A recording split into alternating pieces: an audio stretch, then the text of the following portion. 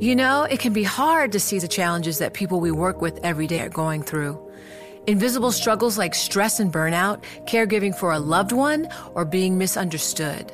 But insight, awareness, and empathy will help us better see the issues they're dealing with. And that can make us and our companies healthier too. I'm Holly Robinson Peete. Join us on The Visibility Gap, a new podcast presented by Cigna Healthcare. Download it wherever you get your podcasts. You know success when you see it. Or you think you do. The people in the spotlight. But what about those small business masterminds who succeed at making their money work harder? They do that by having a business bank account with QuickBooks Money, which now earns 5% annual percentage yield. Making your money work as hard as you do? That's how you business differently. Learn more about QuickBooks Money at quickbooks.com/5APY. Banking services provided by Green Dot Bank. Member FDIC. Only funds and envelopes earn APY. APY can change at any time.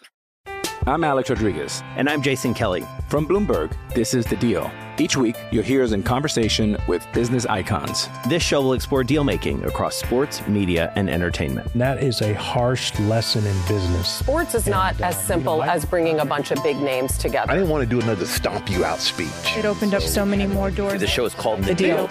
Listen to The Deal wherever you get your podcast. And watch on Bloomberg Originals, Bloomberg Television, or BTV+.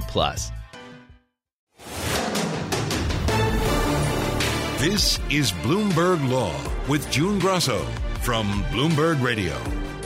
Another repercussion from the leak of a draft Supreme Court opinion overturning Roe v. Wade. Last month, Justice Clarence Thomas said the leak has undermined trust among the justices and deeply damaged the court. And look where we are, where now that trust or that belief is gone forever. And when you lose that trust, especially in the institution that I'm in, it changes the institution fundamentally. You begin to look over your shoulder. It's like kind of an infidelity that you can explain it, but you can't undo it. Is that mistrust and internal discord behind the justices waiting until the bitter end of the term to issue decisions in more than half of their cases, including blockbuster rulings that could make abortion illegal in half the country and mean more handguns on the streets?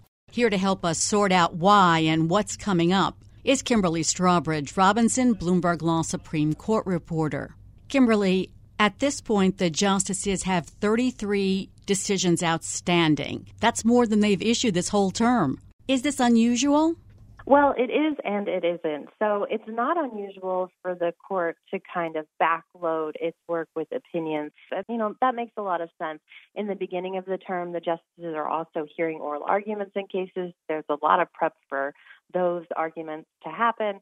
And then they stop doing that around April and focus totally on opinions. So we do tend to get a lot of the opinions in June, specifically as the court tries to hit this kind of informal deadline at the end of June to knock out all of its opinions. But it's unusual in the sense to have so many. We could see that the Supreme Court was already working pretty slowly before we got that unprecedented leak of that abortion ruling. But since then, it's been going even more slowly. So it is unusual to have 33 cases left for the justices to get out. And it is a pretty heavy list. Maybe we won't be hitting that informal deadline this year.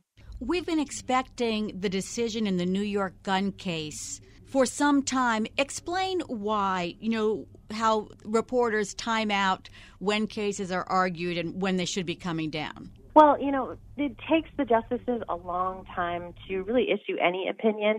It's not as if they usually just hear a case and then the next day we get this long written, reasoned out opinion. That takes time. But as cases are more divisive, it's going to take even more time, not only because you're working with the majority opinion, but also with any dissents that might be coming in. And those kind of go back and forth sometime for editing. So, we can kind of game out the system based on when arguments happen. Did they happen right at the beginning of term in October? You might expect to see those happen before cases that, we don't hear until the middle of April. That makes a lot of sense. With regard to this gun case, though, it is right now the oldest outstanding case that the Supreme Court still has pending. And while we could see it at the end of June. It's also one that the justices might have ready, but we haven't seen it in the last couple of weeks. And some people are speculating that it has to do with the recent news out of Texas and that shooting there, that the justices seem prime in oral argument to expand gun rights, and that now just really isn't the time for the Supreme Court to issue that ruling. I confess that I've been one of those speculating. So that case, and of course the abortion case, are the blockbuster decisions that people have been focusing on. But there are other cases which should make headlines. Let's just go through some of them quickly. There's a pending environmental dispute. There is. This is a big dispute out of West Virginia that really goes to the heart of whether the EPA can tackle climate change and how robustly they can tackle climate change, which in and of itself is a really important issue for the country. But it's also really important in what it means for administrative law. Now, people might have fallen asleep while I said administrative law, but administrative law touches on almost every aspect of American life. And, you know, when the court makes even small changes to administrative law, it can really have big effects. And this is one of those cases where what the Supreme Court says could make the ruling mean even more beyond environmental law, beyond climate change. There's the immigration case over Trump's Remain in Mexico policy, which would force immigrants to stay in Mexico while their cases are being reviewed. And are there 2 religious rights cases? There are 2 religious rights cases still pending. The court recently issued a religious rights case siding with a group who wanted to fly their flag over Boston. But both of these other cases are a little bit more robust, kind of go to more of the heart of some of our religious freedom and what states can do to kind of stay out of religion. You know, those cases are really interesting in that if we looked at the Roberts Court when it first got started in 2005 when Chief Justice Roberts took over, the court's really been making these very small moves in the religious space to where we get to where we are now. And the questions we're considering are kind of astonishing how far we've come just taking these little baby steps. And so I expect the court to continue kind of taking those baby steps and walking toward protecting religious freedom and protecting the right to practice. But again, those are ones that we're going to see in this deluge of cases that I'm expecting in the next couple of weeks. Since the majority opinions are sort of spread out evenly among the justices, Supreme Court watchers watch which justice has written opinions and how many to determine who's left. So what have you found out? Right. This is one of those things that we're forced to do because Supreme Court is, you know, it's such a secretive institution, the leak notwithstanding.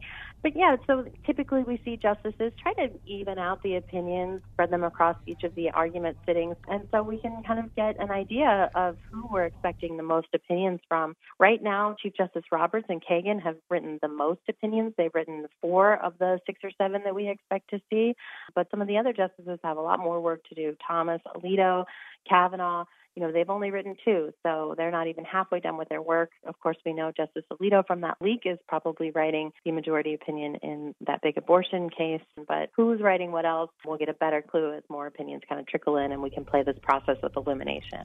The fact that 3 of the conservative justices have more majority opinions to come may give some liberals pause. Now, when you hear Supreme Court justices talk, they usually point out how many of their opinions are unanimous to try to show it's not a political body. I find that those are usually in cases that people don't care that much about and aren't paying that much attention to. What are the numbers so far this term? Well, you're right. You know, unanimous cases typically make up about half of the cases. It's a stat that all of the justices on the right and the left point to just say we agree on over half of these really tough legal questions that have divided lower court judges. But this year, they're actually going to struggle to get to that 50%. And, you know, if you think about the timing considerations that we've talked about, divided opinions take a lot longer than unanimous opinions. So we tend to have a front load of these unanimous rulings. But so far, there really haven't been that many. There have been about as many unanimous opinions as we've seen 6-3 opinions, which of course is the ideological lineup of this conservative majority court now. So that doesn't bode well for these really high profile and very divisive cases that we still have yet to get out.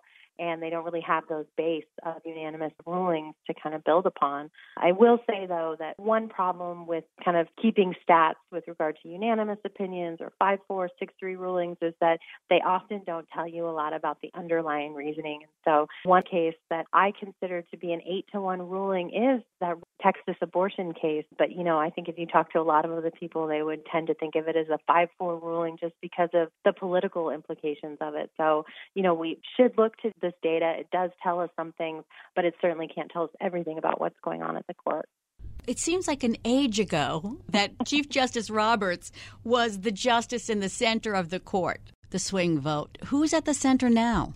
Well, actually, right now, both Roberts and Justice Brett Kavanaugh are the only justices to be in the majority in all 100 cases. Again, though, and people who are following that Texas abortion case may be scratching their heads because I think many people would see Chief Justice Roberts' concurrence in that opinion as really a dissent. And so, again, that highlights the information that we can glean from this. But I think that these kind of numbers that we're looking at now are going to radically change by the end of the term in just this couple of months span because we are getting so many divisive cases. And I suspect that the numbers will probably prove you right, June, to show that Chief Justice Roberts is no longer in the middle of the court and that the court has really tilted towards his more conservative colleagues. There isn't really a swing vote anymore like Justice Kennedy was, is there? I think it depends on the issue. With Justice Kennedy, you really didn't know all the time which side of the issue in any particular case he was going to be on. With this court, I think that there are a few really precise issues that you can see as swing justice, and so it may surprise listeners that Justice Gorsuch is often a vote with his more liberal colleagues on things like tribal rights or even rights for, Puerto Ricans and other U.S. territories. But we're not going to see Justice Gorsuch as a swing vote in these big divisive cases like guns and abortion. I think you're right, June, that just doesn't really exist on the current Supreme Court anymore. Kimberly, Justice Stephen Breyer is retiring after nearly 30 years on the bench. Did you see anything different from him this term, and are you expecting any last-minute fireworks from him? That is a really good question, June. I don't think we saw anything really different from Justice Breyer this term. I think, just listening to him talk before he had announced his retirement, it seemed like he had really hoped to kind of use his long time and relationship on the bench to be able to sway the court away from some of these bigger, more divisive rulings. But, if the draft opinion tells us anything, it doesn't seem like he was successful, at least with regard to abortion, which is kind of the marquee issue this term. So as far as the fireworks we can get from him, I think it'll be more along the lines of kind of a sharp dissent or pointing out long-term projects, kind of making a last-go effort for it. We saw him recently do this with the death penalty, calling on the justices to reconsider the constitutionality of that. But, there's just not the votes on the court. So there's very limited amount that Justice Breyer can do as he's kind of making his farewell tour. It's going to be a very busy month, that's for sure. Before I let you go, I want to talk a little about the leak. What's the latest on the investigation by the Supreme Court Marshal's office? Well, we have heard some more leaking from the leak that the Marshal's office is taking particular steps to get personal phone records from the clerks. We at Bloomberg haven't been able to independently verify that, but that's definitely something that signals kind of a unique and stark change from the atmosphere at the court before. Typically this is a very friendly institution, and to see the Marshal's office requesting the personal information of their clerks is something pretty jarring for someone like me who's been watching the court for 10 years. I do question, though, I see a lot of criticism that the Marshal's office isn't equipped to handle this kind of investigation, to really ferret out the person who leaked and to punish them. But, I've been wondering if that's really the goal of the justices within the courthouse. Of course, they want to find out who did this and why, but punishing, their law clerks, these young, recent law school graduates, I'm not sure is their top priority. But we'll just have to wait and see where this investigation leads and see if the court actually tells us how it's going or how it's concluded. I still don't even know if that's going to happen. Do you know how many people have access to these draft rulings? Is it more than the justices and their clerks? It is a little bit more than the justices and their clerks. I think the best guess that I have now is somewhere around 75 to 80 people, because there are just some people around the building who have to, have access to emails, have access to printing, and there of course will be, some people doing some administrative things with the opinion. So it is a bit broader than the clerks and the justices. But if the news that we're hearing out of the investigation is true, it really does seem like the marshal's office is focused on the clerks. So maybe they know something we don't. It seems odd because most legal experts say, well, it wouldn't be the clerks, because if it were revealed that a clerk was the leak, that would ruin the clerk's career.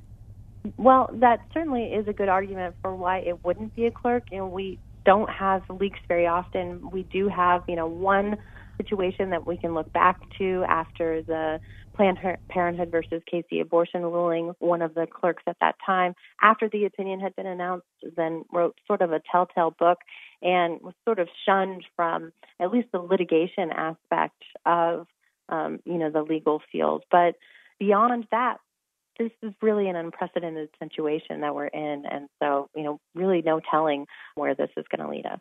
And just finally, a new House Republican bill is appropriately called the Leaker Accountability Act of 2022. Just tell us what it's obviously designed around this leak, but tell us what that would do. Right, it certainly is prompted by this leak, but it's not retroactive. It would not apply to this leaker. What it does is, it says that if any person, clerk or personnel at the staff leaks what the Chief Justice considers to be confidential information, then it makes it a criminal violation subject to up to 5 years in jail. I think, the most interesting thing about that law is it really highlights that there is no criminal provision in here that I think most people can see, at least not obviously, that this leaker would have violated. And so it's really looking forward to, if these leaks are going to happen, how are we going to try to dissuade people from doing it? What, possible federal resources can we bring to bear? But, it was just introduced recently. It hasn't gotten a hearing. We don't know where people stand. And Congress's efforts to legislate for the Supreme Court have not been very successful lately. So I don't have high hopes for this bill. But again, I think the important thing is it highlights kind of the limitations with dealing with this current leaker. Thanks so much, Kimberly. That's Bloomberg Law Supreme Court reporter Kimberly Strawbridge Robinson. You know success when you see it. Or you think you do. The people in the spotlight. Athletes, actors, artists. But what about the people behind the scenes? The ones who make it all happen. The lighting engineers, the sideline photographers, the caterers. They're small business masterminds. And if there's one thing they have in common, it's making their money work harder. That's why they have a business bank account with QuickBooks Money, where they are now earning a generous 5% annual percentage yield. Yes, 5% APY. Making your money work as hard as you do? That's how you business differently. Learn more about QuickBooks Money at QuickBooks.com/5APY. Banking services provided by Green Dot Bank, member FDIC. Only funds and envelopes earn APY. APY can change at any time. It can be hard to see the challenges that people we work with every day are going through. I'm Holly Robinson Peete. Join us on The Visibility Gap, a new podcast presented by Cigna Healthcare. Download it wherever you get your podcasts. Hi, I'm Ron Kraszewski, Chairman and CEO of Stifel. Financial advisors, if you're not growing your practice, you're losing market share. Stifel is a growing entrepreneurial, advisor-centric firm built for successful advisors like you. Imagine having the resources of the largest wirehouses and the support of the boutique shops, but none of the bureaucracy to get in the way of you serving your clients. At Stifel, it's your business, your book, your clients. I always tell the advisors we're recruiting, I want you to come to Stifel and double or triple your business. Most of them laugh and shake their heads, but I'm serious. Don't take it from me. Take it from Stifel's #1 finish in J.D. Power's 2023 U.S. Financial Advisor Satisfaction Study. So, there's a reason why 148 financial advisors joined Stifel last year. Come join us and find out why Stifel is the firm where success meets success. Visit www.choosestifel.com. Stifel Nicholas and Company Incorporated, member SIPC and NYSE. The mass shooting in Tulsa, Oklahoma on Wednesday left 4 people dead. That follows a massacre of 19 elementary school students and 2 teachers at a school in Uvalde, Texas, and a mass shooting at a grocery store in Buffalo, New York that left 10 people dead. President Biden has asked Congress to pass gun control legislation as a bipartisan group of lawmakers negotiates a possible agreement. But we've been here before. Joining me is Second Amendment expert Adam Winkler, a professor at UCLA Law School.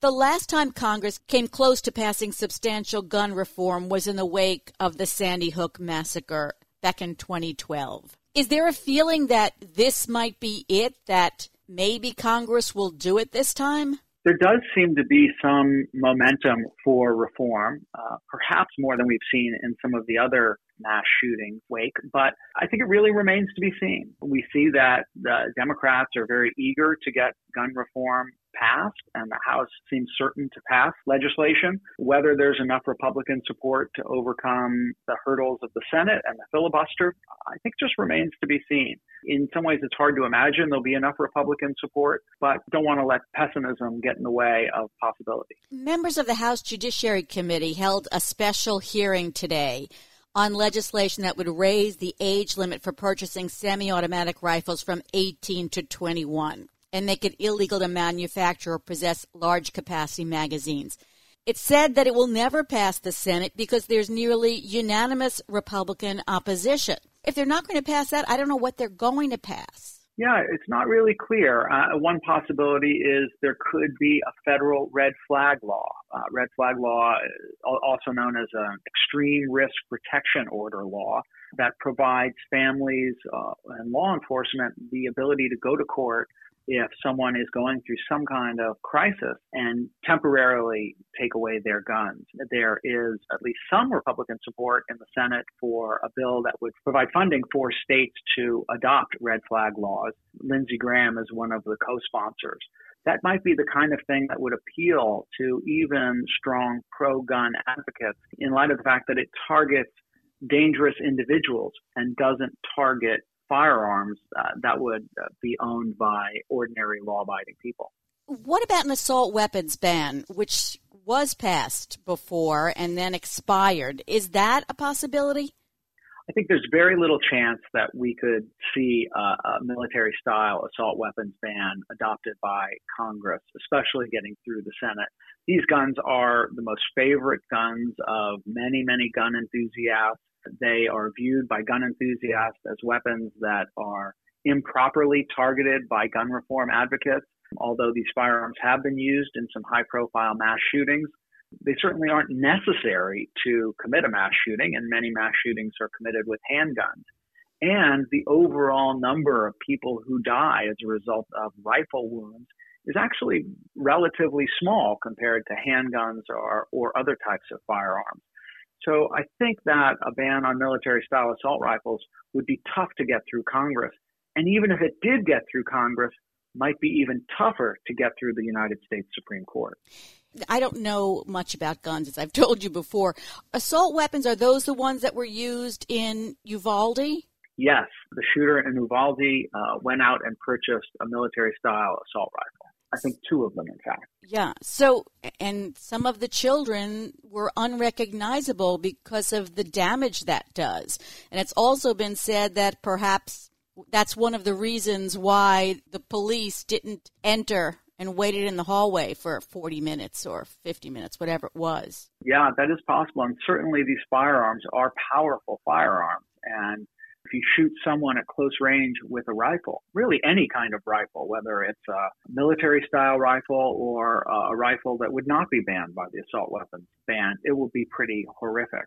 But I do think that it's unlikely that fatalities would diminish if the shooters only had access to handguns. Now, high-capacity magazines present an interesting issue because high-capacity magazines, that is to say magazines that can hold more than 10 rounds of ammunition, that is a feature of a firearm that very much is associated with lethality. If you can fire off more than 10 rounds of ammunition in rapid succession, you can do a lot of damage, much more damage than if you have a firearm that can only hold many fewer rounds of ammunition. I think it would be very difficult to get a ban on high-capacity magazines through Congress. But it might also be a problem getting such a ban through the Supreme Court. The Supreme Court seems prepared to expand Second Amendment rights this term. And I think one of the kinds of laws that the court is going to call into question in coming years is bans on high-capacity magazines. We have such laws in California and a couple other states. They've already been challenged, and those challenges are working their way up to the Supreme Court as we speak. Adam, what do you think the outer limit is of what the Supreme Court will rule about Second Amendment rights? Well, I think it really depends on what the court says in this coming case. Most people suspect that the Supreme Court's going to strike down New York's concealed carry law in the Bruen case. That's going to be decided any day now. But many Supreme Court watchers are going to be looking to see what the court says about other types of gun control laws and other kinds of challenges under the Second Amendment. And it does seem like the court is likely to insist that firearms that are in common use, that are commonplace firearms, cannot be banned, that they are protected by the Second Amendment. High-capacity magazines are found in upwards of 40 to 50 million guns in America, maybe more. We don't have precise data, but they would seem to qualify as being in common use. What about the possibility of expanding background checks? There is a possibility that we can expand background checks. There is some discussion currently in the Senate about expanding the current background check system. Our current law only requires background checks on sales by federally licensed gun dealers. But you don't have to be a federally licensed gun dealer to sell a gun. And if you're not a federally licensed dealer, you don't have to conduct a background check under federal law. And so closing that loophole and requiring every gun sale to go through a background check would be an important step forward in gun safety reform. Whether there's enough political will to support it or not, we'll have to see. After Newtown, there was a push for universal background checks, but Republicans came out against it, claiming that it would lead inevitably to a national gun registry that in turn would be eventually used to confiscate people's weapons. Is there anything more the president can do as far as executive orders? You know, there are some things that President Joe Biden can do with regards to gun violence prevention, but not a lot, and not a lot that's very significant. Part of the problem here is that the president's power only is to offer new interpretations of existing laws that have been passed by Congress. He can't, for instance, decide unilaterally that he's going to ban military-style assault rifles because Congress hasn't provided any basis for the president to make such a decision. The Biden administration has articulated a wish list of gun reforms, but almost all of them require Congress to pass legislation. But there are things that the president can do through executive action. He can tighten import restrictions on military-style assault rifles. He can expand background checks at the margins by redefining who is required to have a license to sell guns. Congress has said you have to get a federal license if you're regularly in the business of selling guns. And the current rules require someone who repetitively buys and sells guns with the principal motive of making a profit to obtain a license. The Biden administration could slightly change that definition of who counts as being in the business of selling guns and thus require more background checks. The administration has already pushed to crack down on ghost guns, homemade weapons that typically lack serial numbers, by requiring purchasers to undergo a background check. So there are some things that the Biden administration can do, but most of them are really at the margins. What about states? Because there's been a flurry of gun legislation, and I was surprised to read that in 2003, Vermont was the only state that allowed residents to carry handguns in public without a permit. Since then, legislatures in half the states have removed permitting requirements, mostly involving concealed firearms. So is the battleground in the states? Well, the battleground over gun reform has been in the states for the last 10 years or so. Ever since the federal government failed to act after Newtown, gun safety reform advocates have turned their attention to the states to try to get legislation to close up some of the loopholes in federal law at the state level. So states like California and New York, for instance, have passed legislation over the last 10 years doing things like making universal background checks the norm in those states, restricting high-capacity magazines or restricting military-style rifles. We have seen states take up the mantle of gun reform. And I think we're likely to see that continue. I know that California lawmakers are pondering a set of new pieces of gun legislation, new gun reforms that would make it easier, for instance, to sue gun makers when their firearms are used to commit mass murder. And we will see some states, I think, seek to strengthen their gun laws in the wake of this mass shooting.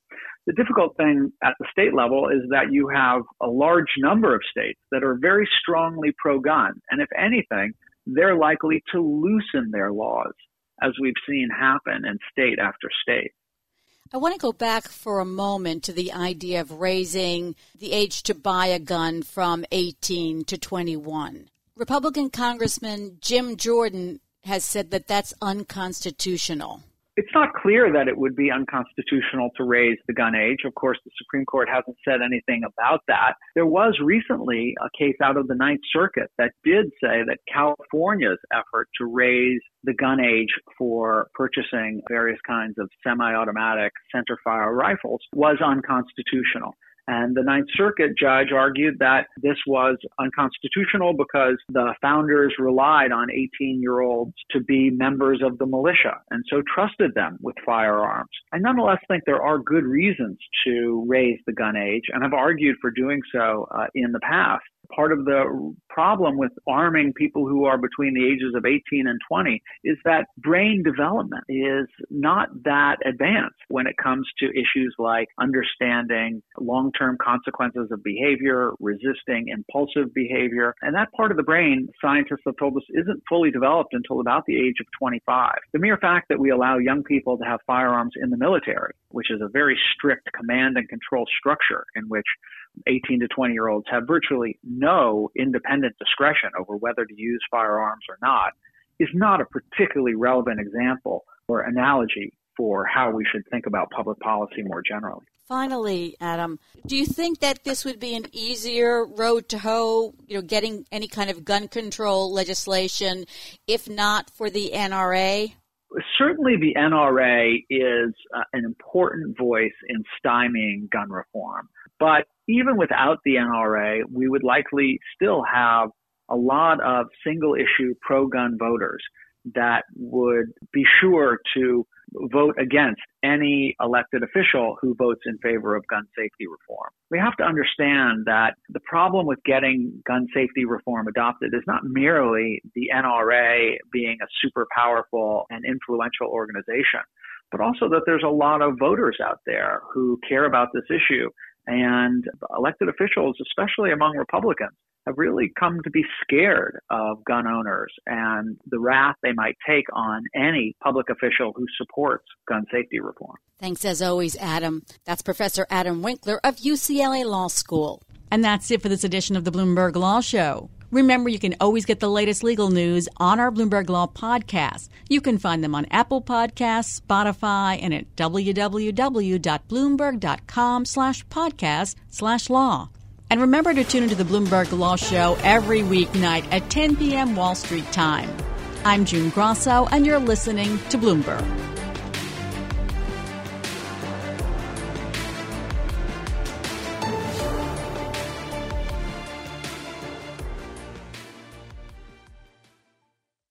It can be hard to see the challenges that people we work with every day are going through.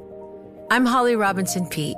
Join us on The Visibility Gap, a new podcast presented by Cigna Healthcare. Download it wherever you get your podcasts. The countdown has begun. This May, 1,000 global leaders will gather in Doha for the Qatar Economic Forum powered by Bloomberg, held in conjunction with our official partners, the Qatar Ministry of Commerce and Industry and Media City Qatar, and premier sponsor QNB. Join heads of state, influential ministers, and leading CEOs to make new connections and gain unique insights. Learn more at QatarEconomicForum.com.